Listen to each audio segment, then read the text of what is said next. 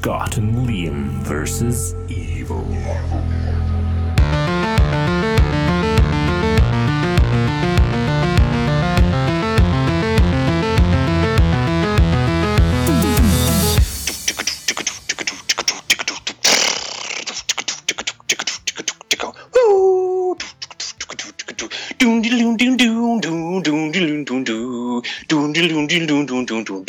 Yeehaw!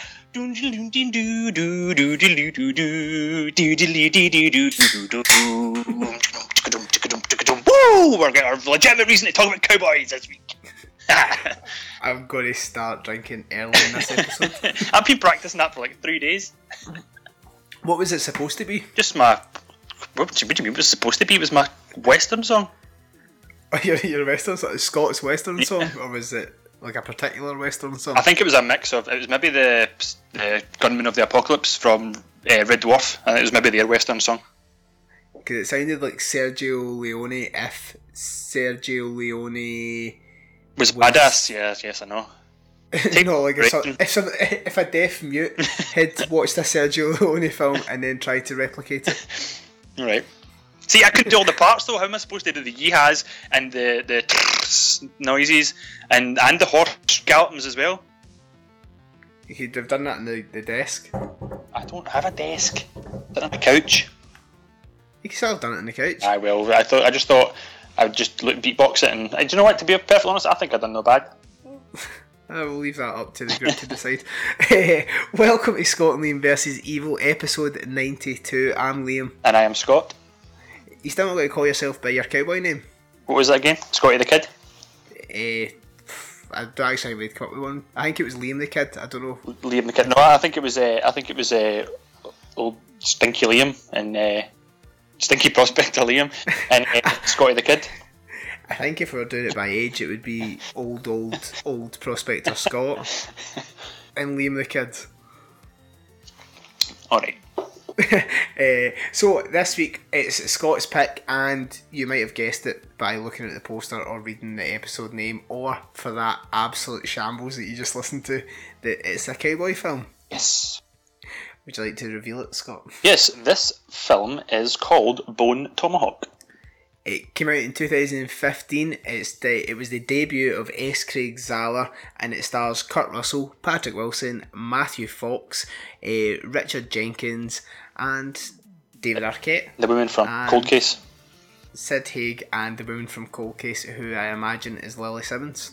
No, she's Kurt Russell's wife. Ah, right, okay. Then I do not know. Catherine Morris. Yes. Catherine, why do you actually watch Cold Case? I used to, because when she was in Cold Case, I used to think, oh man, she's fucking tidy. She still is hot as well.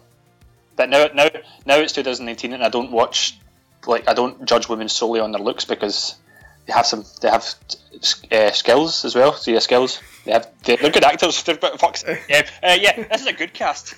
It's a good cast. At least a lot of recognisable faces. Certainly, like obviously Kurt Russell, massive, but then Patrick Stewart. That's a joke for anybody who didn't know. We didn't notice this when we talked about it in Insidious episode. I called Patrick Wilson Patrick Stewart, and neither the two of us noticed, and clearly, because nobody pointed out, neither of you noticed either. Liam put it on the edit, but so that's that joke. So I will try my best to call him Patrick Wilson. That's his name, Patrick Wilson. Yeah, Patrick Wilson. Yeah, throughout this whole episode, but forgive me if I call him Patrick Stewart.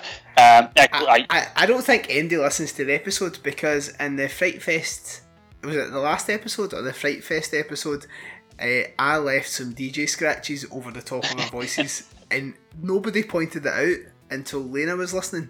So you guys are actually being really, really kind and nice to us, or none of you listened to the Fright Fest episode. Yeah, just pretended to listen. I think that's...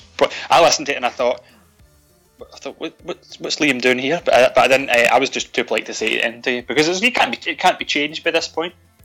I take it you've just seen how creative I am, and you think that anything I do is a creative decision rather than a mistake. Yeah, the way that people probably kicked about in Andy Warhol's loft and just thought any old shite he had in it, and just thought, oh, this must be brilliant, because normally Andy Warhol's so great.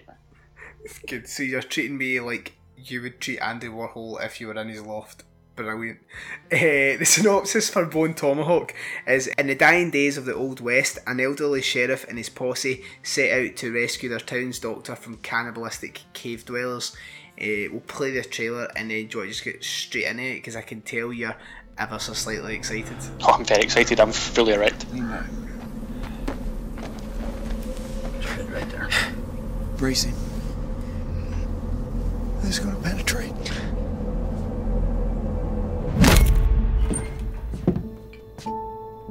Good evening. Civilized towns, you look a man direct in the face when you talk to him. This isn't comfortable. Well, it's not supposed to be. There's a situation. Serious. Mrs. O'Dwyer was abducted. She is my everything, and those savages have got her. God knows what they're doing to her, and every second that we delay. You know who did this? They don't have a name. How many of them do you think there are? It won't matter. You have no chance against any number of them. I'm coming with you. No, I need you here. And this is what the backup's for, to help an emergency, not stay back. I'm coming. We're making a 5-day journey in 3 days, riding along and sleeping the bare minimum. I don't know what's west of here. No cattle trail or anything else goes in that direction. If our horses die before we get there, or we go into hostile territory, weak and foggy with exhaustion, we won't rescue anybody. Don't be scared. I am a friend. You aren't. Damn you! You had no cause. If you want to question my morals, do it later. Bless us, O Lord, and these thy gifts, which we are about to receive. Ambush!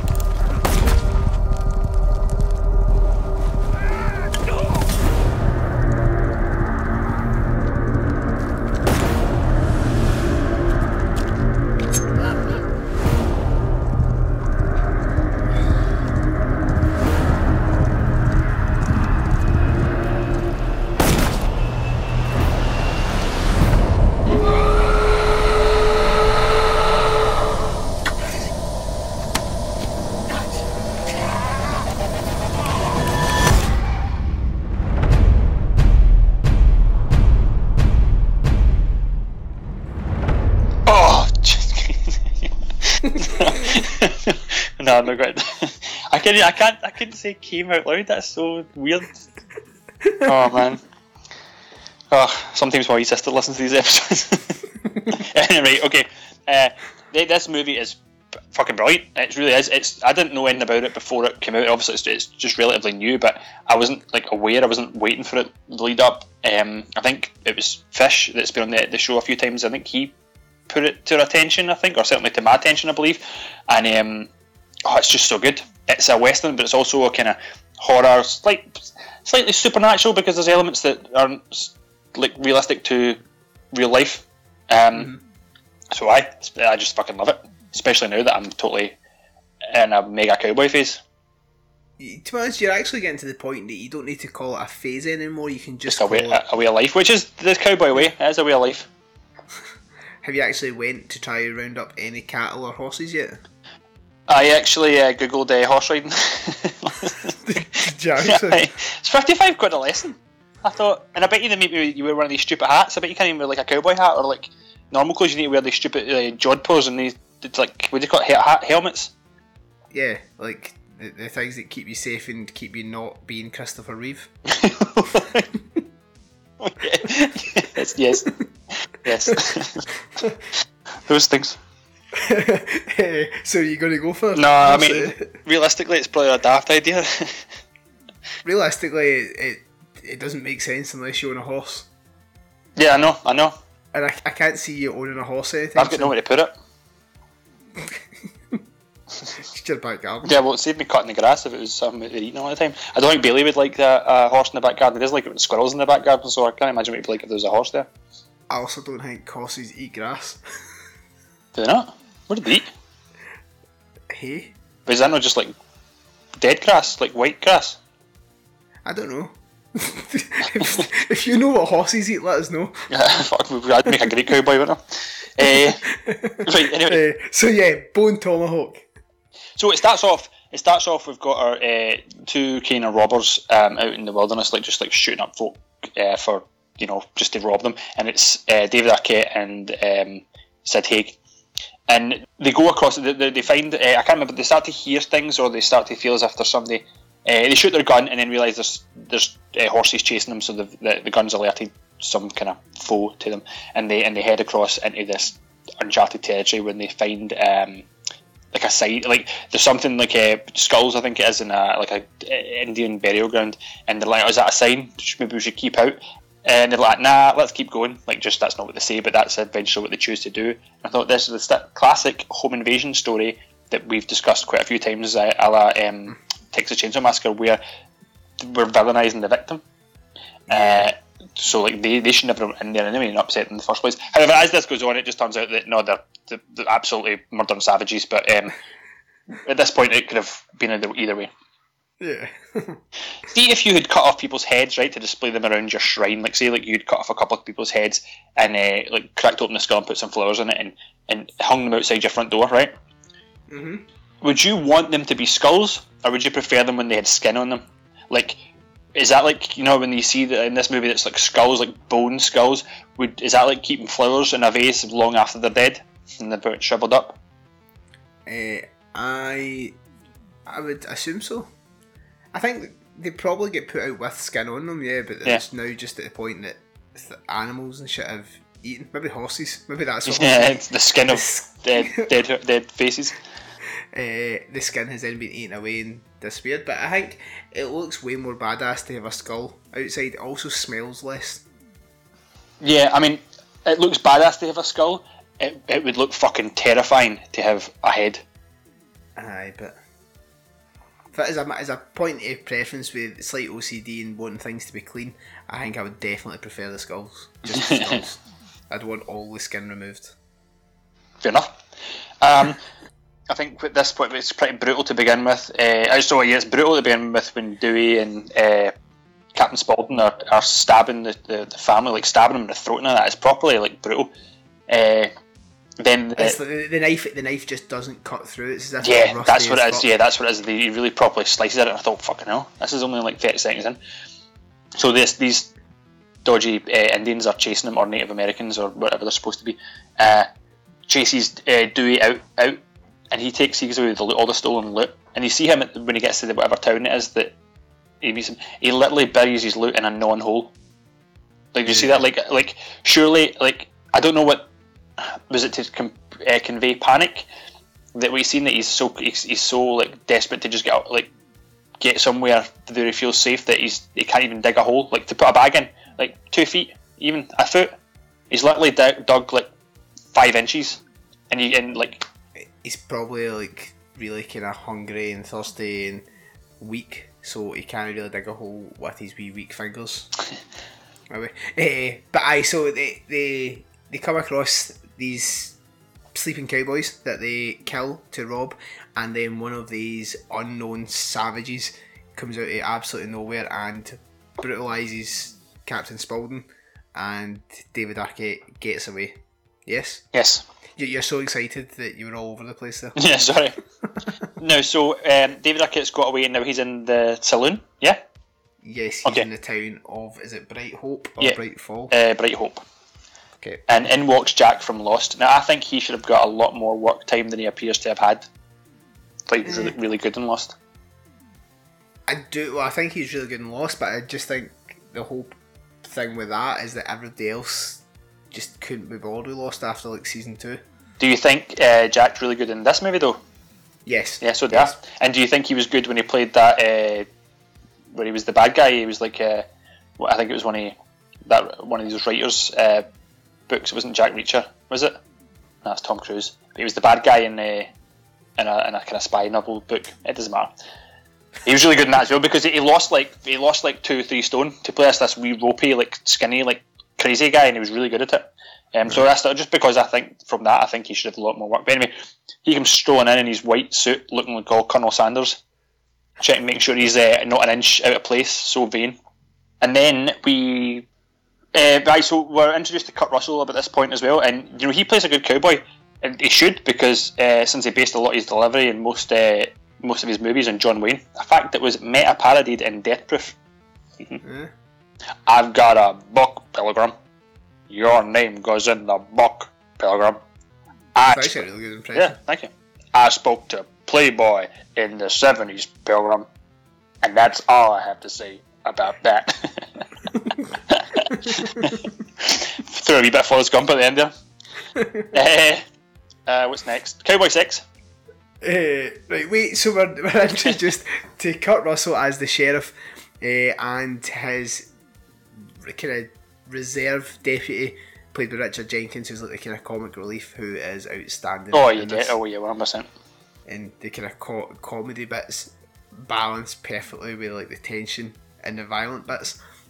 And Richard Jenkins has seen David Arquette outside the town burying something, and he thinks, no, there's something not quite right about him, Pilgrim, and he wants Kurt Russell to go and confront him at the bar.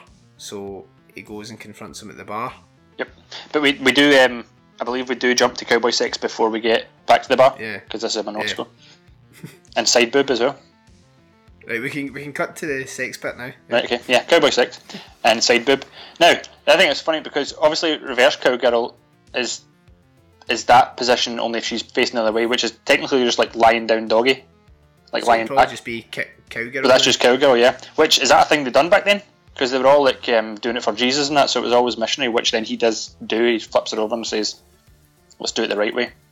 Well, I don't know. He's actually really lucky for a couple of reasons. One, he's got a smoking hot wife. Two, he's got a broken leg, and surely a broken leg back then was a certain death sentence. A million ways to die in the West and all that. Yeah. Yeah. Yeah.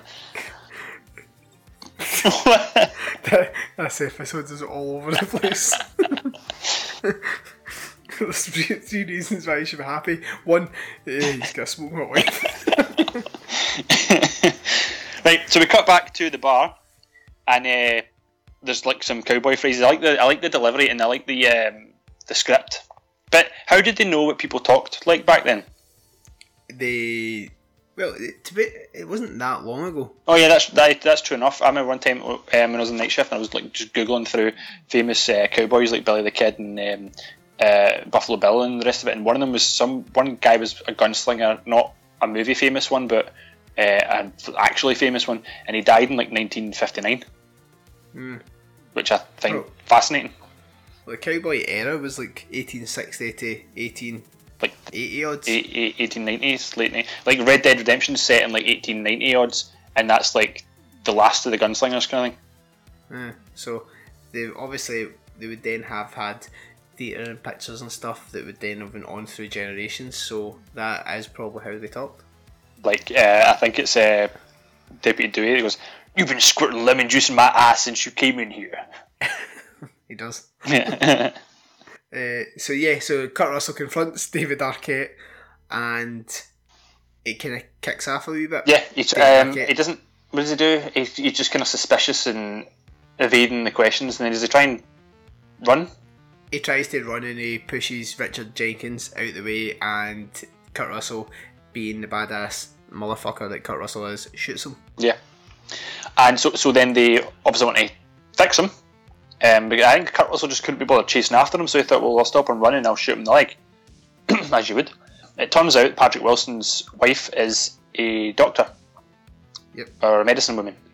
And that's probably why he's lucky, because luck number one is joins into luck number two. His smoking hot wife healed his broken leg. Well, she didn't heal his broken leg. Well, she made sure it didn't get infected.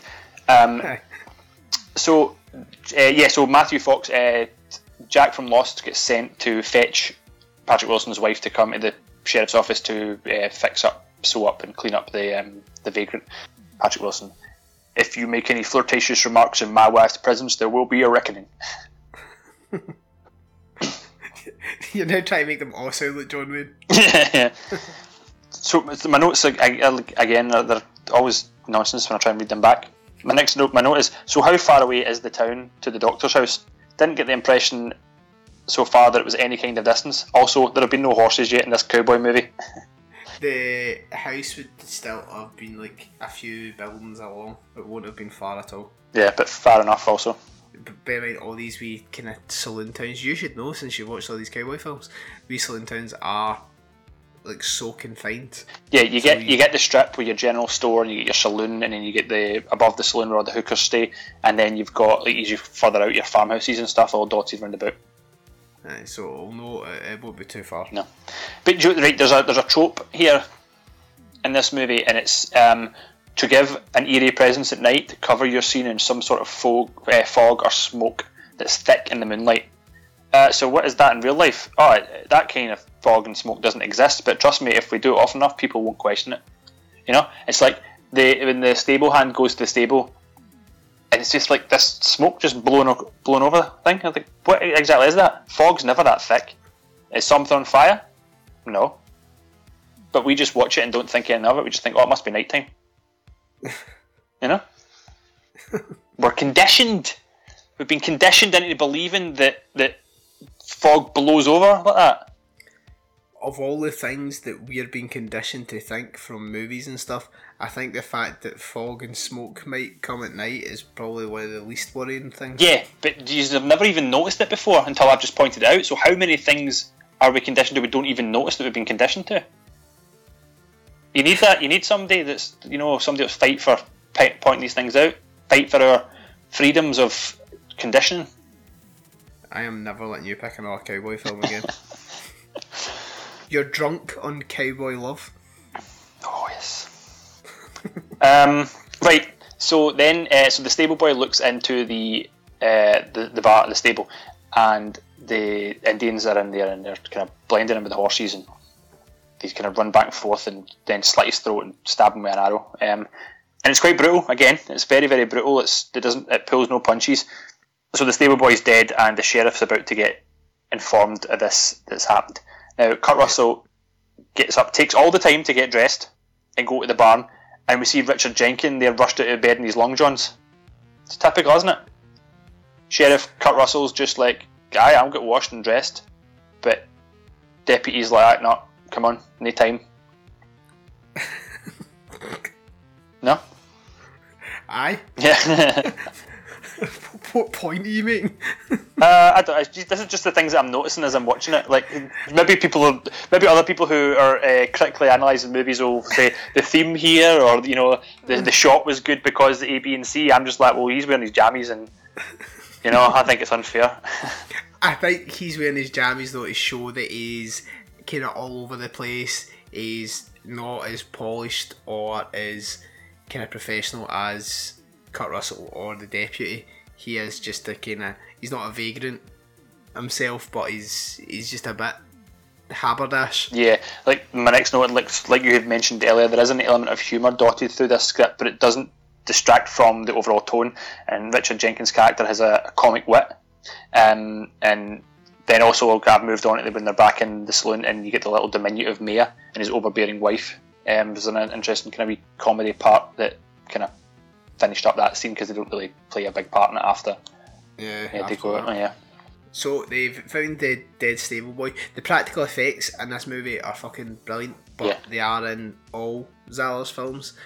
They're so, you can tell that it's practical effects. It's not like it's 100% convincing that, oh my god, that head's just get bashed in, but it still looks brutal. And with the sound effects and stuff, it still makes you wince. It still turns you away. And I think that's what's absolutely amazing about this film. Yeah, absolutely. So he's been done in, and they go back to the jail cell and find out that the doctor's wife, Patrick Wilson's wife, is missing, along with the real deputy and David Arquette. Oh yeah, sorry, because Richard Jenkins wasn't actually the deputy because the deputy had been injured. Yeah.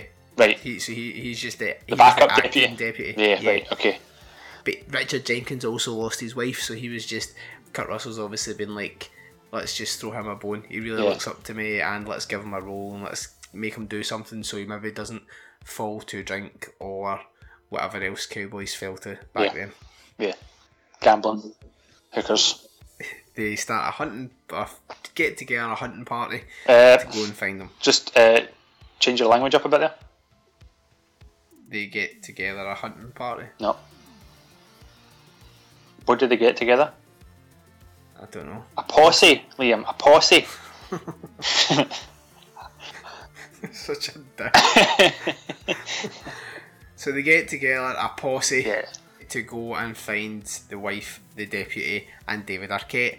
And Patrick Wilson, he's not having it. He's like, I might have broke my leg, but it's my wife. I'm fucking coming ways. And they're like, no, you're no. It's like, aye, but arm. They're like, no, but you're no. He's like, aye, but arm. And then eventually he is included in the posse. Yeah.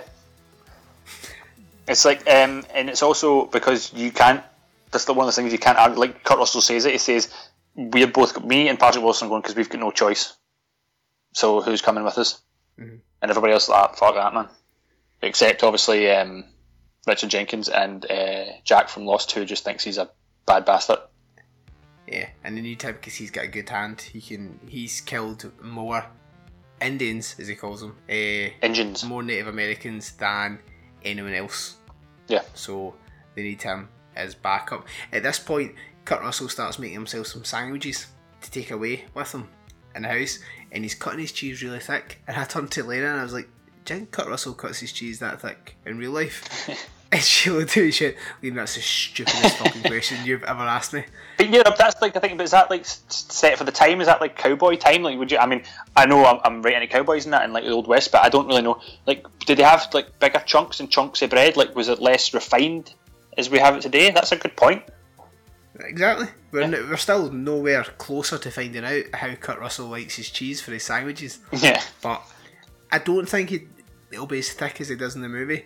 But I can imagine back then it was just like you grab a bit of bread, you grab a bit of cheese, you grab a bit of meat, and you smoosh it together. And because it's also more for energy, wasn't it? Energy and sustenance rather than like, oh, I'm eating a piece. Like, because we eat for flavour today. That's why there's an obesity problem in the world. Well, for the Western world. If you do pack lunch boxes now, you cut them into wee, tiny, easy to handle sandwiches, whereas cowboys do it the way like me eating a kebab at 3 a.m, where you have one hole and everything in that thing's going in that hole at the same time. Yeah. So, Kurt Russell, how do you cut your cheese? I've also got a question about the water back then too. You know how, because at one point, very soon after they ride off into the on the posse, they stop to fill up their water bottles. And how did they know back then what water you could drink? Did they just always boil it, or did they just all get dysentery? I think dysentery was rife. Right. Yeah. They do have also the horses have arrived, people. The cowboys are riding horses. My note is, I wish I could ride a horse. Is that then when you went and searched? It might have been. They have a discussion about wives, and Jack from Lost says that he's smarter than all three of them men, and they say, well, that's not true, how do you say that? And he says, smart men don't get married.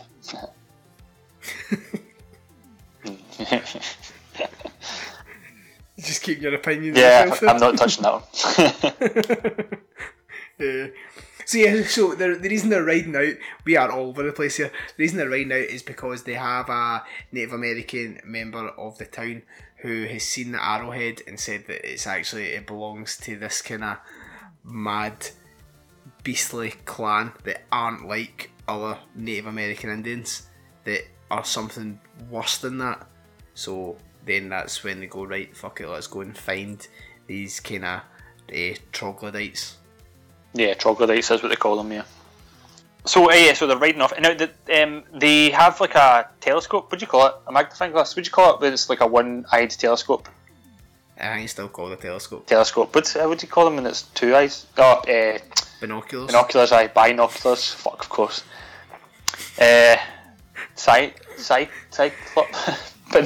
Binoculars. Sinoculars. Why are they not called sinoculars?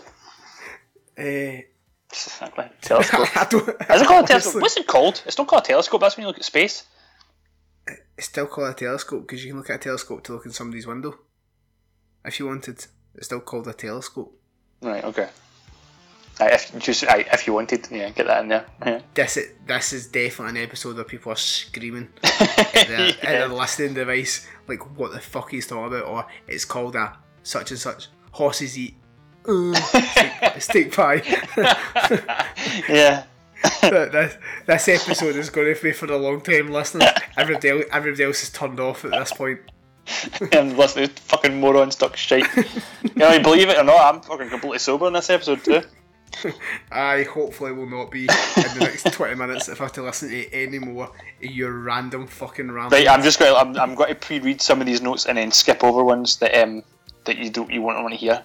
But good. Before I skip over this one, 93 episodes in, you've finally done that. Before I skip over this one, it was because I'm talking about the telescope. It was because they keep calling it the German, and he says if you can't use it because if you broke it, would you go to Hamburg to buy a replacement? How long did it take cowboy folk to go on holiday? Like for him, if they went to Germany, it probably took about 6 years round trip. It's taking them 6 days to ride across the fucking fields. I doubt he actually went to Germany. He probably bought it off some sort of travelling salesman, and because it was a genuine German thing, that's why he's like, oh well, would you go to Germany and get me another one? Because as if it's so rare he can't just pick it up. There's a good chance he never actually went to Germany, especially for holiday. I don't think cowboys had holidays. That's a good point. Especially to Germany. Yeah. So as they're travelling through the kind of the plains, and the we get to see like Patrick Wilson struggling, like his legs hurting him because not anywhere near close to being healed, and it's fucked. You get to see it's like all red and inflamed. But it was a different time back then as well. They got his wife's medicine bag, so he's got like some painkillers and stuff. It was such a different time back then. It was like, doctor, I've got some pain. Okay, take this heroin followed by some cocaine. That'll sort you out. You know what I mean? It was like it's just all legal back then. Yeah, it's magical times. Yeah. Don't just give heroin to babies. What was it? Opium. Yeah. Laudanum used to give to babies, isn't it? Well, look, those babies all grew up into respectful adults in like the early 1900s that all behaved, whereas kids now are wee bastards. Yeah, exactly. Because they don't get enough heroin. Everything that kids do wrong, you need to blame the previous generation for. Yeah. So maybe we should all be giving away and smack again. Yeah. Right. So they are sleeping at one point in the middle of nowhere, and Jack from Lost has been setting up like perimeters around the camp and saying how like if it wakes you up, then shoot first and ask questions later. Basically, that's his motto of unknown people. So they get woken up by two guys coming wandering into camp. I think they announce themselves on the way down, and they get told to throw their guns and to light a match to show themselves. It's like, how long did the matches burn for? Did you notice that? They burn for like a match will burn for like 10 seconds, 15 seconds before it burns your fingers. These guys, this is a whole scene, both of them. But they're maybe just longer. Yeah, maybe they don't really know how to properly make a match, so it's maybe absolutely chock full of gunpowder or whatever it is that gunpowder. Yeah. that makes a stop talking about this shit. right. An important part of the movie. So, they're saying that it's just the two of them. They're not armed because if through their guns they just want some help or want some food or whatever. And Kurt Russell's like trying to get some information off them, and then Jack just shoots the Mexicans, shoots the both of them dead. The following standoff between him and Kurt Russell is how my inner leadership turmoil would fare, like between doing the right thing and doing the smart thing. In this situation, if it was real life, you are 1,000,000% Richard Jenkins. What? You aren't even in the leadership dispute. Do you know what? But in the course of this movie, I'll take that. Yeah, over the course of it, that's fine. But at this point, you're neither Kurt Russell nor Matthew Fox. I'm probably the dead Mexican, to be perfectly honest with you. Yeah. You're actually the guy that's back in the town that went, no, I've still got horse riding lessons to do. Yeah. I can't take a break for these lessons. Yeah, I'm one of the guys in the saloon who just kept quiet and hid in the back when he said, "Who's coming?" Like, no, thank you. So this is when the... Right, what happens? Oh yeah, so they shoot the two Mexicans, yep. And then it's either this. I think it's the same night or the following night. Patrick Wilson's woken up by what I believe from the way they discuss it later on, but you can't actually see, is a Mexican strangling or trying to kill Jack, and he stabs him in the shoulder, and then Patrick Wilson shoots him dead. But they also steal the horses. Yep. Oh, this is the bit as well where his horse is dying. Oh, it's so sad. He says that there's no way they stole his horse, and Richard Jenkins's like, why? Because he doesn't let your horse doesn't let black people ride him. Yeah, no, I agree. No, actually, yes. Yeah, Saucy wouldn't let a greaser ride her. So he then finds out that his horse is actually there, but it's really struggling because it's been seriously injured. But it was a racist horse because it did not let a Mexican ride it. Yeah. And now he has to put down his horse. So sad. So they need to walk, and can you imagine? So Patrick Wilson's got this broken leg, and he's got not sad because the horse was a racist, sad because he had to kill it. If the horse wasn't actually a racist, surely to God, how can it distinguish? Well, all the other horses left with the Mexicans except the horse that he said would not leave with the Mexicans because they were Mexican. But that horse wouldn't leave with anyone other than Matthew Fox. That's the bond they had. It wasn't because it was a racist horse, I don't believe. Anyway, it's always sad when an animal dies because you can't understand an animal's thought process, so therefore you cannot judge. So they have to start walking, and Patrick Wilson's got this dodgy leg, but he's got one crutch, and like, can you imagine walking 2 days on a broken, infected leg? He needs 2 crutches for sure. I don't know if crutches were easy to come by back in the wild plains. Yeah, sure they were. You just made them yourself with 2 bits of wood, chopped in a tree, cut it up into 2 wee bits, put some sack on it. Done. I could make them now. I can make 2 crutches in 10-20 minutes. Yeah, I think maybe just so he could also have a gun in one hand. For the movie, it has to have 1 crutch. I suppose they have a gun now. Alright, okay. I'll maybe skip over this note because it's definitely a tangent. Do you want me to read it anyway so the people don't feel as if they're missing out but we don't need to discuss it? It's obviously at some point in one of the camps, I'm assuming it's when Patrick Wilson meets back up with him and he introduces himself when he's walking in. So I've wrote, to give a bit of context, when they start walking, obviously Patrick Wilson is so slow because he's infected. He goes early and they carry a lot of his stuff. They catch up with him and take over, and he says, keep going, I'll catch up with you when you sleep. So when he catches up with them sleeping, he doesn't want to emulate the Mexicans and get shot, so he announces himself as he walks in. So I'm going to start announcing myself upon entering anywhere. It's Scott Hurley, don't shoot! And then I say, actually, people should probably employ that method in America just now, especially when dealing with the police. And definitely don't be a social justice warrior looking for likes online by making an example of the police, because you could end up being dead, and martyrs are fucking stupid. Alright? There's a lot of stuff that's been through your head while watching this. There really, really is. And I got up super early as well. I set my alarm. It was a day off, and I got up at 6 o'clock in the morning because I thought, I need to get this in before the day starts because I can't wait till later on. So I got in and I sat up early, drinking coffee and watching Cowboys, man. You can't beat it. It's good. So there is a fight between Matthew Fox, between Patrick Wilson and Kurt Russell, and Patrick Wilson's leg gets kind of quite seriously fucked, and they decide that they have to leave him there. Well, first they say Chicory's going to have to take your leg, and fuck that, which is pretty much what Patrick Wilson said. Yeah. At which point they decided to leave him there. They decided to set his leg, so Richard Jenkins hits it with a little kind of mallet to try and set the bone back in place, and for how little you see, that is still fucking brutal. Yeah. Oh, it'd be horrible. They gave him like the heroin and cocaine and or whatever drugs shed in their wee pouch, and he just passed out. Have you ever seen a bone get reset? No. Oh, I wanted some sort of medical story there. Oh no, I've never seen that. I've never seen that before. I can imagine it would make me whitey, because looking at this I was like, that does not sound like something I ever want to see or have happen to me. No, I can't imagine it'd be good. If I end up with a bone sticking out of some part of me, just fucking cut off just above that broken bone. I don't care. It's not going back in. So they are walking away after he's passed out and they've reset his leg and they're moving on with their job. They're pretty much walking away from him, expecting never to see him again. They're expecting him to either die in his sleep or not make it because he's so weak through this wilderness. To be honest, it was getting a little bit pissy. I would probably have left him at this point as well. Yeah, and Jack probably wants to find his, like, some point of Jack wants to find his wife and bang her, so really, you know what I mean, realistically. Yeah.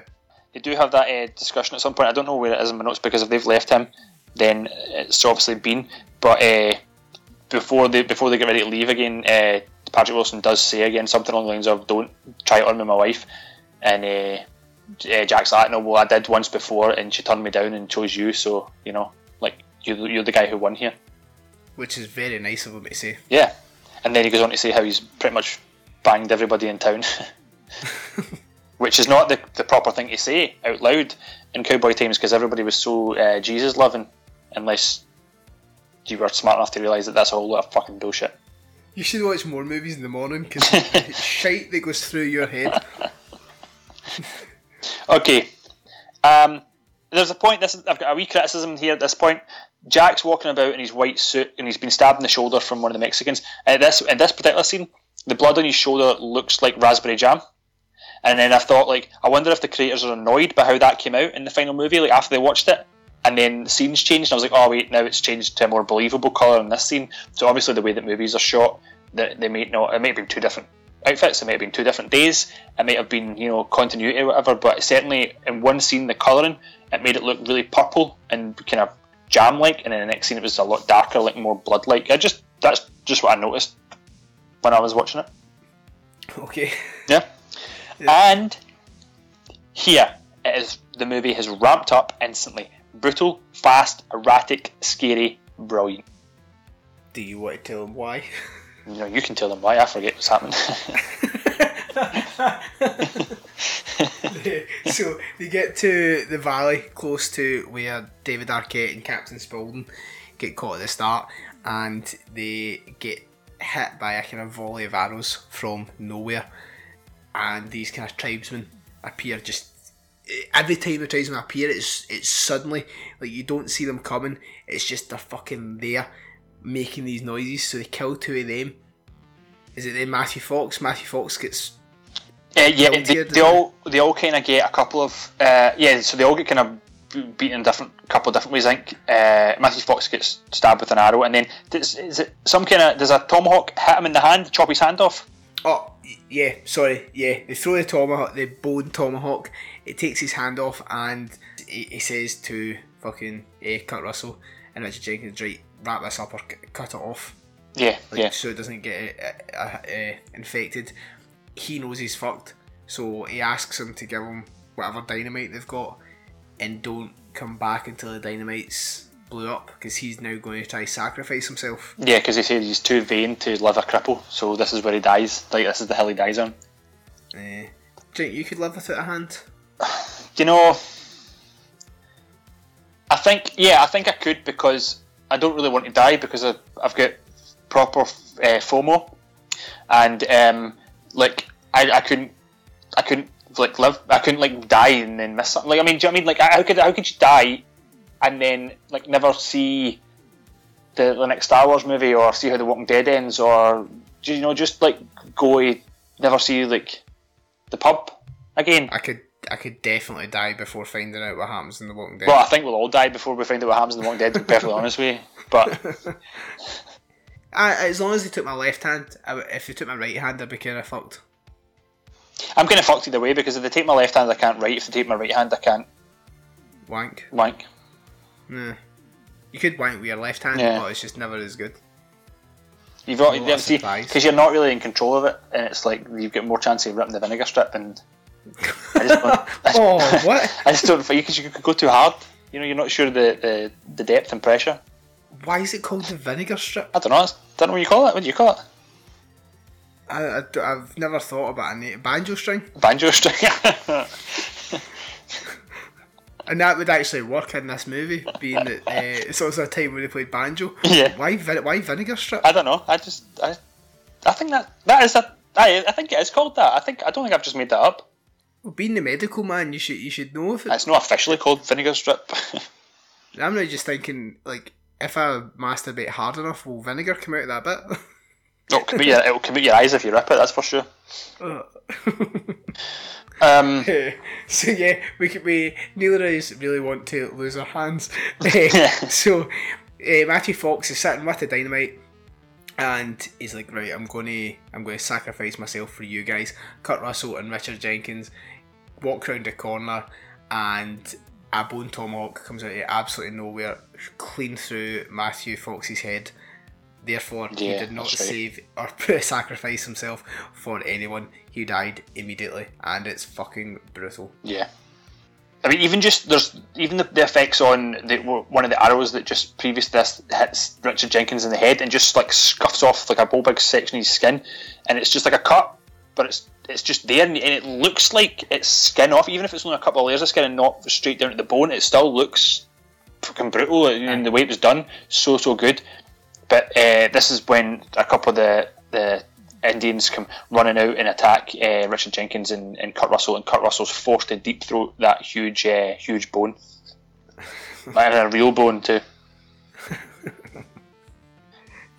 So they've been kidnapped by the tribesmen, Stripped up into the cave. And this is when I thought it's sort of like a cowboy version of the Sonny Bean story for Scotland. You know, the cave dwelling cannibal family.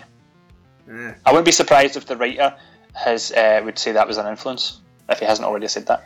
He'd probably say the House of Eyes were an influence. Which was that was an influence by Sonny Bean. Yeah. So it's an influence of an influence.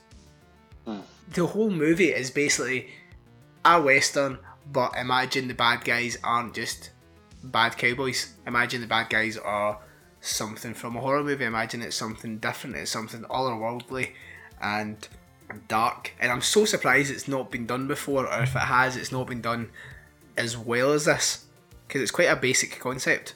But this movie knocks it out of the park with how well it handles that concept. Yeah. So these beast being things have bones that they've put into their own throat. But I couldn't work out. Did they evolve to grow that? Because later on, as we'll get to in spoil, they take one out and it's all attached to like veins and sinew. So is that did they put them in their own throats? Do you think? I think they would put them in their own throats because I have to assume evolution doesn't work that quickly. Fair enough. And you have to assume that when they've got a couple of them have got like bones like coming out their cheeks that they've been in like big piercings. They've been implanted rather than grew, obviously. Yeah. So they've got a kind of a bone that when they screech or roar, it comes out as this kind of guttural, fucking primal noise. Yeah, it's like a whistle and scream. But see, we keep hearing this, right? This eerie whistling and howling in the distance. It's obviously how they're communicating. But what would you ever evolve to a way of non-speaking, like howling and whistling? Surely language demonstrates intelligence at a base level. Like, why would they go? Because surely, if they're human enough, right? If they've evolved to human and they're not like regular Native American Indians who have language, the language is still living, that these guys would just think, oh, you know what, I can't be bothered to speak to you anymore, I'm going to cut up my throat and stick this bone in and I'll whistle at you for the next, forever. But these guys are kind of animals. They live in a cave, they are cannibals, they probably don't have a language. A bit like early cavemen, it probably is grunts and screams and stuff, and that's how they... mind the kids, Joseph Fritzl's daughter, her kids were communicating with like barking and stuff because they didn't really know a lot of language. So it's just a wee bit like that, except they're up in a cave, so they only know screams and grunts. Yeah. But then eventually they get pulled up into the cave and they are met with Patrick Wilson's wife, the doctor who they've been looking for, and the deputy. David Arquette's not there, and they reveal that David Arquette had been eaten, and that's when you're like, oh shit man, they're cannibals. And Kurt Russell and Richard Jenkins get put into this kind of homemade prison in the cave, which I think would actually be really easy to get out of, because those guys are just pushing the bars in with their hands, so surely a human can push them back out with their hands. Yeah, I kind of looked at it, I thought that surely that, like, they were banging the poles and they weren't moving in the slightest. I thought, surely you would be able to, like, bang your way out of that. Yeah, you'd at least get it budging. Yeah. It's because they push the nail into a hole that's already there, and obviously the more you do that, the wider the hole gets. Yeah. And it would just slide out. But that is the only foible I can find in this film. Yeah. Now, this is the point where they come back in and take Deputy Nick out of his cage and murder him right in front of everyone. Can you imagine Now, it's also quite sad as well because they're preparing to murder him. He's like saying, like, send my stuff to my brothers. It's their stuff, not mine. It's theirs, and let everybody that I love know, you know. And Kurt Russell's like, yeah, I promise I will. But can you imagine watching someone you know and care about be butchered alive right in front of you, and in a needlessly violent way? Also, chopped in half right through the dick. Oh, it's fucking awful. Yeah, they turn him up, they scalp him first, which is done amazingly well. It really, like, see when you think of any western you've ever seen where they talk about, like, when it's cowboys and Indians and it's scalping, and this movie does it as being so brutal, like cutting the top of your head off. I think you die from that anyway, like, given time. Given time, but that's what the Indians used to do. They used to scalp people. Yeah, I know. But it's like this tribe don't even take it as like a prize. They cut it off and then just shove it in his mouth. Yeah, it's one of the most brutal scenes in recent cinema. Yeah. Can you remember when I actually watched this for the first time? Me and Lena done it with back to back with Green Inferno. Yeah. Oh my god! I was actually just thinking of Green Inferno there as well when I was thinking about the boy getting killed in that one too. It's very similar. Yeah. But really, obviously this. I enjoy Green Inferno, but this blows it out of the water. Yeah, 100%. But see when they were preparing Nick and they were stretching his arms out, I was in my head I was thinking they're going to chop his arms off right in front of us, but that didn't happen. But then just as I was just before you mentioned it, they mentioned Green Inferno when that boy's like limbs get chopped off. That was like the same. It's totally as relatable, similar. So it is.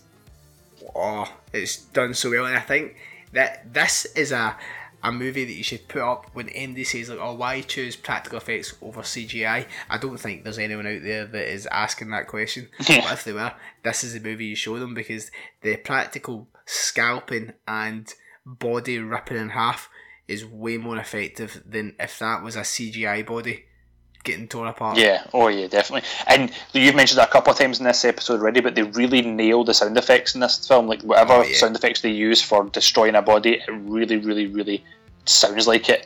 Like when they cut through his like dick and gooch and then just pull it, like it sounds exactly what it would sound like, what you think it would sound like, pulling a spine like and like body apart, and all his insides just fall out onto the floor.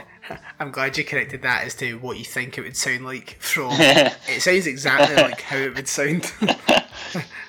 But do you know what, this is also done in a way better way than in Terrifier, but somehow that's getting more recognition because for some unknown reason the horror community is desperate to make fucking Art the Clown a thing. Terrifier is a film that I can't get on board with. It's fucking garbage. There's no story. There's nothing. It's genuine. It's the exact definition of torture porn. It's just a guy, just the clown. Or there's some kind of supernatural bullshit involved in it as well. Who just beats up a couple of women for an hour and a half, and you're like, what's the point? What has been the point of this movie? I don't know. But the horror community fucking loves it, or a good percentage of them do. Certainly the ones that I see on Instagram, they love it, and they want to make him like Art the Clown as big as like Leatherface or fucking Jason or Freddy. Like, go and bolt. The clown's face is quite creepy looking, but that's it. It doesn't have anything else. So when they come out saying like, oh, by the way, there might be a sequel, it's like, that is a sequel that I do not need. No, absolutely not. I'm not for it. But anyway, back to the Awesome Cowboys. So yeah, he's been ripped in half, and they just start eating him in front of everyone, and it's not nice. Yeah. So we have got. We find out that there's a kind of discussion back and forth with Patrick Wilson's wife and the sheriff, and she's worried that he's got to come and find her because he's a cripple and all the rest of it. But we get to then see a scene of Patrick Wilson kind of getting the better of a couple of them, because he's waiting and he's using the whistle thing to lure them out. He's using the bone thing that he's pulled from the throat as like if you go out hunting ducks and stuff and you use a wee whistle that sounds like you're a horny duck. So he's managed to kill a couple of them first, so he pretended to sleep. No, he was just lucky, in fact, wasn't he? Because they shot an arrow and it missed, and that alerted him to the two that was sneaking up on him, and he shot both of them. In fact, that's actually really quite a tense scene, because they're bow and arrow, and they're weird in their savage ways, as if they say they don't really care about getting killed, so they don't feel any intense like urgency to kill Patrick Wilson, who's got a gun. They're just like slowly like pulling the bow and arrow. So he shoots one of them, and then he kind of tries to shoot the other. He misses a couple of times, and he's running out of bullets. And then he's trying to reload his gun, while the other one's like pulling the bow and arrow together and stuff. But obviously Patrick Wilson wins. and then that's when he goes in and like pulls the windpipe thing out, which is again it's the practical effect that they use. And like you said earlier on, like sometimes you can tell it totally is not a real body, but it's still practical effect that's done good enough to pass in this movie. And the Indian that's lying dead that he pulls the throat thing out of, the head's a bit, it's not 100% believable, but it's, you know, overall it is pretty good. Aye, but at that point you're so engrossed in the film that I think they could literally have a potato there and pretend it's the head, and I'd still be 100% on board and believe it. Yeah. So then Patrick Wilson is getting closer to the cave, and inside the cave, Kurt Russell and Richard Jenkins have got the kind of poison from the doctor's bag, and they are going to try and poison some of the tribesmen, which they do. Yeah, they fill it in a wee hip flask, and 3 of them come in, and 2 of them drink it. One of them takes a big gulp, the other one finishes the whole bottle, and the other one doesn't get any. So they throw it in the wee fire. They get this wee fire pit. I wondered, do you think that cave would be roasting or just nice and warm? Probably just nice and warm. Yeah. So when I'm watching this bit, right, it's not a first watch, but I couldn't remember how it ended, and I thought Kurt Russell was going to make it out, but they pull him out of his cell. They come back. They come back in, pull him out of his cell, and they cut open his belly, and then take the hip flask off the fire and stick it in the open wound. It's like, what? I mean, what do you think the intention was with sticking that inside his tummy? Like, I think it was. Well, to be fair, actually, it would work if the liquid that was in the hip flask could get out. Obviously, the poison was in the hip flask, so by cutting him open and putting the poison directly into him, they think in their primal way that this would kill him. Obviously, the liquid isn't in the hip flask, and none can go through. But I can imagine that that's what they were thinking. Oh, I didn't even think of that. That's actually quite good. But the good thing at this point as well is the doctors kind of told them that she thinks there's 12. So Kurt Russell and Richard Jenkins were working out, right, how many have we killed, how many have we still to go. So the whole kind of last third of the movie, every time one of them dies, even the audience are like, right, fuck, we've got 5 left, we've got 4 left. It's tense as fuck. And then at this point, everyone does believe that Kurt Russell will get out, and does he? Well, at this point, they're about to shoot his dick off. And the bullets don't work. Or there's no bullets in the gun. Yeah. Oh, he just doesn't know how to load it, because then he figures it out, does he not? Yeah, yes, he does. But then they get the better hand, because this is when they get one of the bone tomahawks and chop off the toes. Yep. And then just fucking chop off a head. It's like, that's brilliant. Yeah. And when you're watching it, you're like, fucking go on, kill these bastards, because everything you've seen them do has just been so animalistic and awful. Yeah, no, he's been shot. Kurt Russell's been shot because he's pretty much, other than obviously having the hip flask put in his belly and then being shot as well, he is feeling like he's going to die. But Patrick Wilson has made it and like came to the rescue. Almost, he's come in and released Richard Jenkins and his wife. And Kurt Russell says, "Look, I'm not making it home. Tell my wife I love her." And he just assumes that Richard Jenkins paid attention to what Nick was saying to like forward his belongings and whatever else, because he doesn't tell Richard Jenkins to make sure that happens after he promised Nick that he would do it before Nick got cut in half. So, you know, I really hope that he did do it. And Kurt Russell gets given the gun and he says, "Oh, you then know there's 3 left." So the rest of the guys leave the cave, and as they're leaving they look up and you hear a gunshot and then another gunshot, and then it's a wee bit of a wait, and then you hear the 3rd gunshot, implying, I assume, that Kurt Russell has killed all 3 of them and then died a hero. Obviously, he might have fired 3 shots into the cave and been fucking molested by these things. But as a lover and a fan of Kurt Russell, I like to think that he killed all 3 of them. Is that right? Now, so that's what the gunshots were? Yeah. Fuck me, man. I have my last note is the gunshots at the end. Was that the cavalry coming? Perhaps the sheriff from the neighbouring town that the mayor was supposed to inform. I didn't even click that it was Kurt Russell shooting the last 3 guys. What a fucking idiot I am. Lover of cowboys. Simpleton. Simpleton for cinema. Yeah. Yeah, that's it's because it comes from the cave. I think it's just meant to leave it up in the air that if you want, obviously there's no happy ending here, but if you want a kind of more positive ending, then Kurt Russell managed to kill the 3, and that's it. The tribesmen are all dead. Obviously, he could have just fired shots. He could have killed one of them, he could have killed 2 of them, he could have killed none of them, and they're still there. So you kind of make up your own mind. But I think Kurt Russell definitely did it, because Kurt Russell can't die. He can't die. Yeah, I think he did too. Yeah. And that was Bone Tomahawk. Fucking brilliant. Do you want It's so brilliant that you don't understand the end. No, you will. Fucking I didn't. I mean, it didn't. I understand. The majority of the ending I understood. See, this now it makes sense as to all the other shite you've been spouting, because you spent so long in your head thinking about horse riding lessons and what you would be like as a cowboy that you've not actually paid attention to the film. Yeah, just that last wee section. So what's your final summation of Bone Tomahawk? It's a long film, but that's not a criticism, and it has all the hallmarks of a slow burn because it ramps right up at the end. And you know, our assailants, we see that we got a wee glimpse at the start, the very start, and then the glimpse when they kill the stable boy. But other than that, we don't really see the bad guys until the very end. Even the hardships they face along the way, like when the horses are stolen, that's the Mexicans and not the Indians. So it's it's got all these hallmarks of a slow burn. That's not to say that the first 3/4 of the movie are slow by any means. It doesn't feel 2 hours long.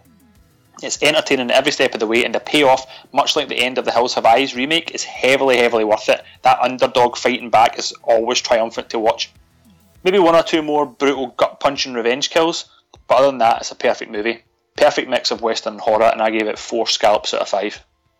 I went through IMDb and looked at some of the negative reviews, because this is one of those films where I'm like, how can you have a negative opinion in this? Yeah. Like, what is it folk don't like? And the people that are saying it was too long, far too long, 2 hours. It's a Western. Yeah. At its core, it's a Western. Fucking John Wayne movies, they'd be very few and far between were under 2 hours. So it has to be long and epic to be the Western. You know that going in. So if you're complaining about the time, then personally you're an idiot. I think it's absolutely brilliant. The brutality is so good. The acting is out the park by everyone. The only one I would have an issue with is David Arquette, but it's only because David Arquette plays it as David Arquette plays every character. I still don't quite understand how he is where he is. Everyone else I think's absolutely brilliant. There's one review on IMDb that I have to read out because this guy totally missed the point of this film. Right. It's one star out of 10. And I'm going to read it as it is verbatim because it then kind of shows just how thick some people are. So, okay. Good movie for racist. I watched this movie up to a certain point and stopped. I could tell immediately it's low budget and poorly written. I could compare this movie to a slow bus ride in a Republican state where you address all whites as "sir" and all blacks as "negra" or coloured. There is actually a scene where these so-called troglodytes, basic cannibal-like Indians, kill a black man but won't eat him because even though they are monsters, they believe nigger blood is poisonous. Maybe the movie corrects itself. I don't care to know or watch any more of it. I found the movie to be a celebration of the great white spirit of the West through the eyes of white writers. Anyone whose skin is darker than a brown paper bag is pretty much kinda bad. Now, the only word that he spelt right was troglodytes. The hardest word to spell there. It's the only word he got right. I'm thinking, mate, you are totally looking for things in the wrong place there. Absolutely, like that's, you know, infuriating that the IMDb score of Bone Tomahawk is lowered ever so slightly by this guy that is just assuming that this is a racist movie, and I don't understand how it can be racist at its core. They make a joke where they say, "Oh, why did they leave the black guy? Is it because the Richard Jenkins says, is it because the blood's poisonous?" That's it. They don't go into it. They don't actually make it out that that's why. And to review a movie with 1 star, spelt the way it is, IMDb needs to have a thing that you have to register to leave reviews, and you have to actually pass some sort of fucking credibility test. Yeah, like who was they calling racist? The writers, because certainly the characters weren't, other than maybe the villains, the savage Indians, if they generally wouldn't eat like a black person because of the colour of their skin. They mentioned it at the time. The Native American Indian who was the expert on this tribe said they won't eat black folk because, for whatever reason, they're treating the Native American Indian expert as an equal, the white guys are, and there's two black guys in the saloon who are working, who are in the town, who they're treating them as equals, and then as they leave, they say, make sure the stable boy gets a proper burial because he's got no family here. So, like, at what point did you think it was a racist film? That's why when I seen it, I was like, I need to read that review because it's so out of this world, stupid. You know what, people, honestly, like, oh my god. And also, how the fuck did he manage to spell troglodyte? I know, but I can only assume it was autocorrect or that, I don't know. But for me, Bone Tomahawk is, I'll never say it's a perfect movie, but it's a 5 out of 5. Oh, really? Every day of the week, yeah. I absolutely love it. Even his next film, the Riot in Cell Block 99. Oh yeah, that's right, that was him as well. It's also fucking excellent. This is the director. Yes. And then he went on to do Dragged Across Concrete, but I've not seen that yet. Have you seen that? I've not, no. And then there's also been online that him and the writer are going back to do another bloody violent Western movie. Yeah. I can't wait for that. That'll be good. I know. So yeah, 5 out of 5, and it makes me think that me and you should do since I'm at my samurais, you're in... A spin-off Western podcast. Because me and you, I'm into samurais and you're into westerns, I thought about doing a spin-off. No, I'm joking. I thought about doing a samurai v cowboy film that we'll write and we'll go out and film. Obviously, I need to CGI my face to make me Japanese, and we'll need to CGI your face to make you look like an actual rugged man who would survive in the Wild West. But I think we could do it. Yeah. Obviously, the Cowboys are going to win because they get bullets and they're faster than swords. But yeah, we definitely could do it. Not faster than swords. There's some swordsmen out there that can easily stop bullets. Okay. So there you go. But that'd be an excellent. Like, let's do the Tarantino's Hateful Eight. It has the epic fucking scope of a western or samurai movie, but it's about them against each other. Not cowboys v aliens, cowboys v samurais, and it'll be fucking amazing. And we'll do it. We'll record it. We'll go down to Strathclyde Park and just film it in a field. Right. Sounds good. Yeah, me too. Sweet. So we'll take a short break just now, and then we'll be back to discuss what we've been watching, if anything. What up, fuckers? It's Bam Margera here from Jackass and Viva La Bam, and you are listening to Scott and Liam vs. Evil. So, have you been watching anything interesting? Well, I've not been watching too much things that's interesting. I've just been hanging out with little 10-year-old boys, and we've been going around to the fun fair, and we got married, but don't tell anybody about our special relationship because people won't understand, and people are just ignorant. They don't get it. What we have is love, and if anybody finds out that what we do with a special place, when I get you to bend over and pull your cheeks apart so I can look at your butthole while I touch myself, and we'll both go to jail forever. So you've been watching more John Wayne movies? That's pretty much the gist of Finding Neverland, the Michael Jackson documentary. However, he is dead and he can't defend himself. But again, on the same vein, Jimmy Savile was dead, and because he looked like a fucking crazy, creepy paedophile, we're all, no, he's definitely a big pedo man, take his name off of everything. Michael Jackson is pretty much 100% a pedo, but they're like, nah, but his songs are pretty good though. Can we just say that? Can we just call them Quincy Jones songs so we can still listen to them, and then we'll just, Jacko was a pedo, but his songs are pretty good, I've not watched Finding Neverland yet. I do firmly believe that he was a paedophile. There's a lot of stuff in that documentary, from the way that the two guys are talking and discussing and describing stuff, like they properly like start discussing, like genuinely says that he get me to bend over and pull my cheeks apart so he could see my butthole, and then at the end, anus, because they use proper words like penis and anus, and then they say it's like Survivor, honestly, it's like abuse survivors, like the way that they describe it as if they've been through a lot of therapy. And then at the end of episode 1 he says, and then it progressed, and now Michael would stick his tongue up my butthole. Like, whoa. My notes, actually, I started taking notes when I was watching it because I was making jokes, because at the beginning Michael Jackson took one of the wee boys to the set of Indiana Jones, and I thought, oh man, it's so good. We went to the set of Indiana Jones and Harrison Ford showed me how to use the bullwhip, and then he let me keep the bullwhip, and I was like, fucking hell, that's so good. Like I was going to make a joke about how, I'd let Michael Jackson tickle my butthole for to meet Indiana Jones. Fuck aye. And then my next note is, manipulated the kid into asking if he could suck his dick. That's how all master manipulators work. Make it think it's the kid's idea. And then Again, I would still suck a dick for a shot at Indiana Jones as well. Yeah, exactly. But then my third and last note, because this is getting really disturbing. This is really sad. And the aftermath of the harsh reality of a master manipulator grooming a whole family so he could fuck a young boy is just like, wow. But again, like I say, he's dead, so there's no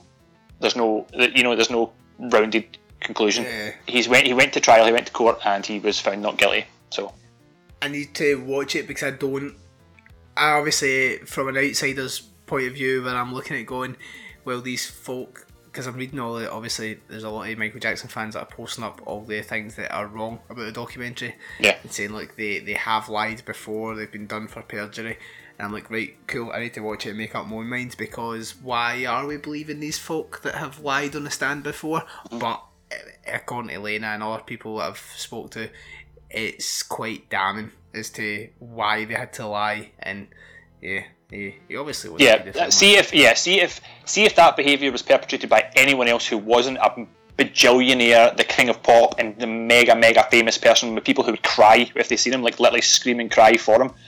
If that was like regular Joe who acted like that around the kid, the way that he did, like some of the video evidence of the way that he acts with all these young boys, fucking pedo for sure, absolutely pedo for sure. He'd do less than that and he'd get called the pedo, That brings us to the new segment of the show. What wouldn't you put up your arse for a shot of Harrison Ford's bullwhip?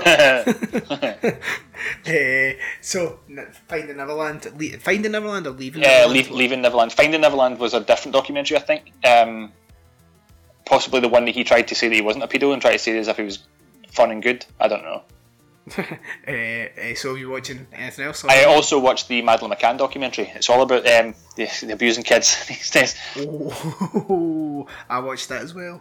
Now, it's not all about abusing kids these days. This is an 8-part documentary, and again, this one gives you shift. To me personally, when I watched it, it gave me shifting views on what I thought had happened or what I think had happened, and ultimately, not really a lot of people know what happened, if anyone. So you can't conclusively say, what happened. I know. See, with this one, I think it was dragged out so severely that you could have done this whole 8 episodes in 2. Yeah, no, I thought that was going to be the case before watching it, but I was enthralled. I was sat and watched the whole and over the course of like 8 episodes, maybe 4 or 5 nights. And me and Lauren watched the whole thing all the way through, and I was enthralled the whole way through because I thought there was enough information as it changed and changed and changed as it got through.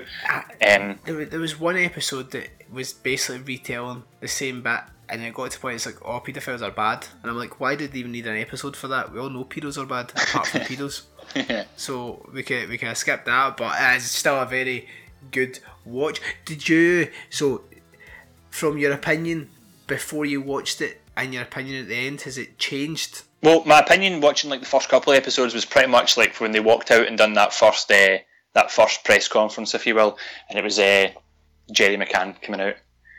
Hi guys, okay, just want to ask one question. Do you have Madeleine? Yes or no? It's an easy question. Why can't you just answer yes or no? Come on, I'm asking it. Where do you have Madeleine? Yes or no? But this is just, I wish, I don't know where she's went. I just wish someone could give her back because this is ruining her holiday.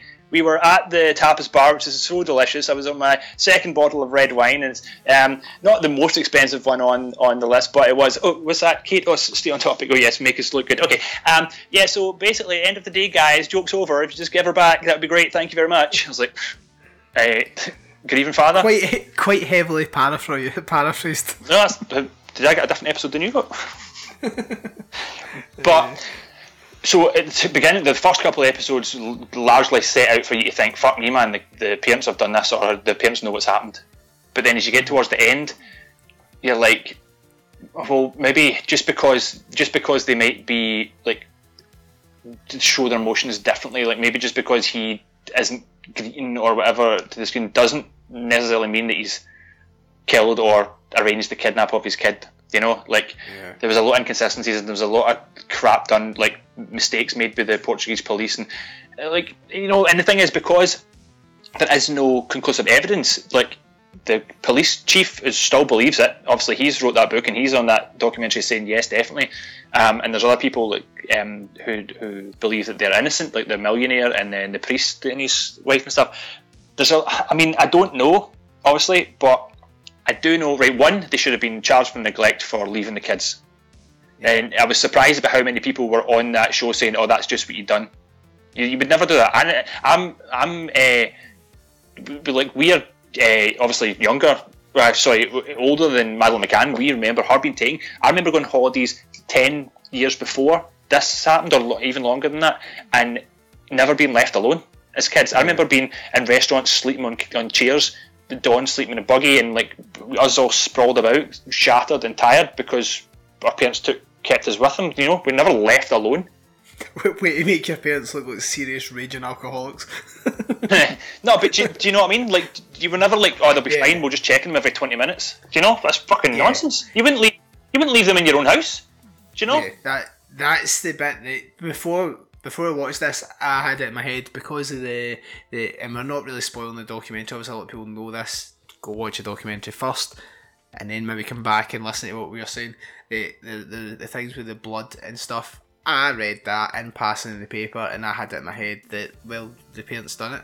The documentary kind of made me think that, do you know what, I need to be on the fence because there's no evidence conclusive to one side or the other. The worst people in this that are a definite fucking villain are the Portuguese police, because they are a shambles. I would say, yeah, fucking well, awful. But I would also say that the biggest villains in this whole story were the media. Oh yeah, the media. False headlines, the exaggerated headlines, the flippant statements. That's what made us believe. That's like was it this one? What episode were we talking about? I don't remember. We talked about something this specifics recently anyway, and it's grabbing tidbits from headlines and then just, you know, running with it and then making up your own mind. So the media fucking totally done it, and like the whole part about the blood and all the rest of it, and it is a good point, because the dogs obviously found the scent of blood or the scent of like a dead body in these specific areas, but you know, again, that's only works if you're backed up by evidence then found in that area that the dogs have pointed out. I mean, the dog could just be like saying, "Oh fuck, I didn't go for a pee before I came in here." Yeah, you know, it's even I'm watching it and on Facebook, the amount of people that are like, "Oh, fucking McCann's done it," and they're posting all the memes that have been posted for years and talking about it. I'm now at the point where I'm reading it and I'm actually getting quite wound up, because I'm like, no, I genuinely is innocent until proven guilty. Alright, they neglected their kids, definitely. Everyone that was at that table neglected their kids. There should be a punishment for that. To then paint them as fucking child murderers and everything else they've done, when everything else has been conjecture. Maybe somebody has actually stole that lassie, and they did something so stupid by leaving the kids there. But does anyone deserve to be painted the way that they've been painted without conclusive evidence? By the end of the documentary, I was getting wound up. I was like, I'm on the fence. I can't say they done it or didn't do it, and I can't say that she's been kidnapped or not been kidnapped. And it's actually, the whole series has made me infuriating. It made me infuriated because I don't have an answer at all. I don't even have an idea of an answer, and I don't think we'll ever find out. I don't thinking even years. Because see if they did it, why are they still pushing so hard to get her found? See if you killed your daughter, and when eventually 11 years later it started to die down a wee bit, then you're going to fucking leave it. Yeah, oh no, this documentary wasn't them though. They hate this documentary. But that's what else I don't get, because it makes them look better than they looked before the documentary came out. It finishes up making them look actually quite good, and that's the thing is as well. Like, you need to take, like, you know, like all the evidence, and like say I was totally. I thought they had something to do. I always thought they were suspicious, but that was because I was led by the media, and then watching this documentary again. But that's only going by this documentary's narrative. Like, what are they leaving? Yeah. You know, that's the hardest part about today's, or maybe always, but like watching stuff like this, you need to always question everything. We can't definitively know all the details of this case unless we've, like, you know, seen or read all the details of the case ourselves, which we'll never get access to because they're, you know, a lot of them are police files. There's a lot of inconsistencies. There's a lot of mistakes. There's a lot of questionable behaviours from the parents. So you can lead to all these different wild outcomes. However, you really don't know what's happened, other than that Madeleine McCann disappeared and was never ever found again. One thing certainly is, for the case of the one of the first suspects, Robert Murat, just because you look like a pedo doesn't make you a pedo, which is again testament to the guy from Alton called Dobo that we ran out of town. But you know what annoyed me in the documentary so much, that I don't know if it's because I've watched Liam Neeson's Taken, right? But if it was a child sex trafficking gang that stole her, you've got a very, very small window of opportunity to get her back, right? Liam Neeson said that's like 2 days. Well, for a start, they went to sleep at like 4 o'clock in the morning for a couple of hours before they went back out and searched. Right? You wouldn't do that. But they kept continually saying search Portugal, or better yet, search Praia da Luz. Instantly, you've been checking Spain, you've been checking Morocco, you've been checking everywhere. Yeah. They kept localising it to that town, and you think, well, if she's been kidnapped, she is fucking gone. Yeah. I hope we do find out in a lifetime, and I hope it's one of those stories where she's like 20 and thinks that she's thinking to herself right now, she's somewhere maybe like in a rich, like, American, you know, because it would need to be bought by a wealthy white family, because she would stand out a mile if she's went anywhere else. So she's sitting somewhere, maybe in California, in a house, watching Netflix. Maybe you listen to this podcast, you never know who she could be. And she's watching the Madeleine McCann documentary on Netflix and being like, do you know what? I think that's me. I think that is actually me.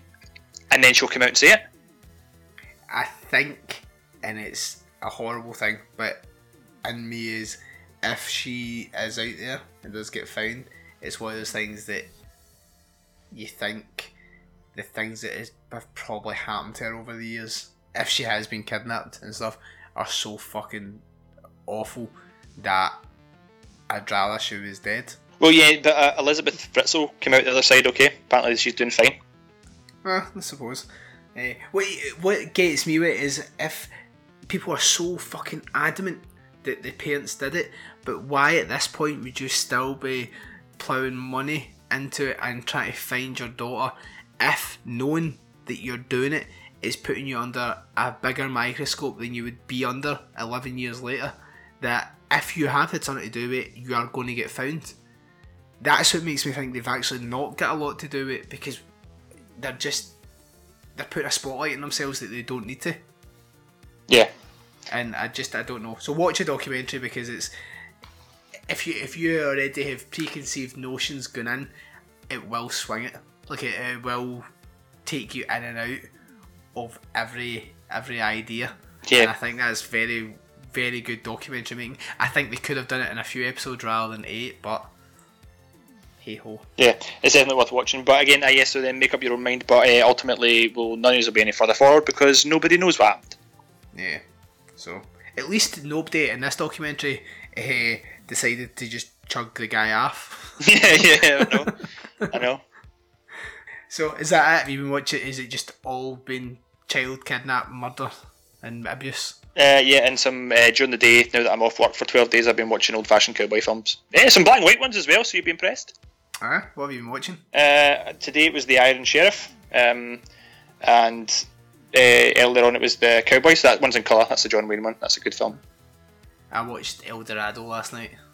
Yeah. Yeah, it's very good. Yeah. Very good. Howard Hawks. Mm-hmm. Very similar to John Carpenter. John Carpenter's like hero was Howard Hawks. So when you watch those ones, see the similarities between that and like Assault on Precinct 13. Yeah. But yeah, cool. So that has been a long episode. And we have touched on some dodgy subjects that we usually wouldn't touch on. So let us know what you think. I just get too excited. I get too ramped up. You were erect from the start, and are you still erect now? Or is it made it quite confusing talking about the end subjects when I was last, It's still so erect. Yeah. That's fine. If you're going to go into an episode full mast, you've got to come out of it full mast. So thank you very much for listening, and you can find us on the website scotlandversusevil.com. You can find us in the Facebook group and on SoundCloud, Spotify, and iTunes. Have I missed anything out? I think that's everything. You've got it all. Sweet. So we'll be back next week with, in fact, quite quickly, if you're not in the group but you're listening to older episodes, if you come across anything that you find funny, you find incorrect, or you find that just something that makes you feel warm or outraged, can you drop us an email and let us know what episode it's in and the time signature, because we're trying to get a little best of put together for episode 100 around that time. And we cannot be bothered. Yeah, I cannot be fucked listening to my own voice for 90 odd episodes. Yeah. It's not happening. So if you are listening, Lena's noted some things down, and I think we're going to do a segment that's just all Scott's accents. Oh, good. I thought you were going to say about my stuttering, but I had accent. No. Good. It'll just be Scott's accent corner, and I think that'll be an episode in itself, and that'll be fucking hilarious. But so if you're listening to old episodes, if you can just drop us a message, an email, whatever, and let us know where the bit is that you think we should include in it, that would really help us out. And if not, doesn't matter. Cheers for listening, and we'll see you guys for episode 93, which is my pick. And just to kill Scott's hard on a wee bit, we'll make sure it's not a cowboy film. Bye. Alright, Liam, saddle up. Let's ride off into the sunset.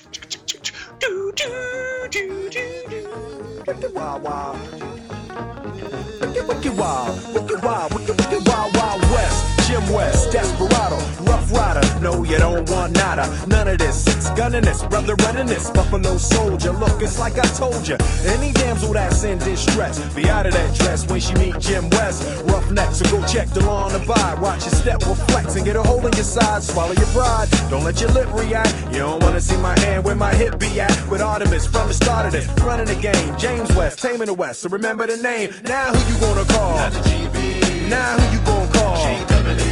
If you ever riff with people wanna bust, break out before you get bum rushed at the Wild Wild West. When I roll into the Wild Wild West. When I stroll into the Wild Wild West. When I bounce into the Wild Wild West. Cisco, Cisco.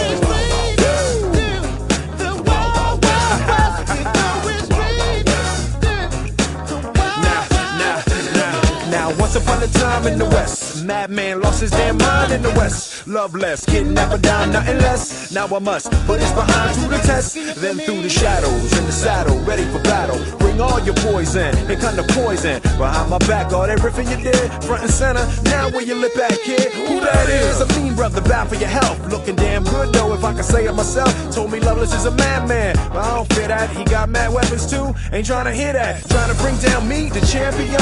When y'all clowns gon' see that it can't be done. Understand me, son, I'm the slickest they is. I'm the quickest they is. Did I say I'm the slickest they is? So if you barking up the wrong tree, we coming. Don't be starting nothing. Me and my partner gonna test your chest, Loveless. Can't stand the heat to get out the wild, wild, wild, wild west.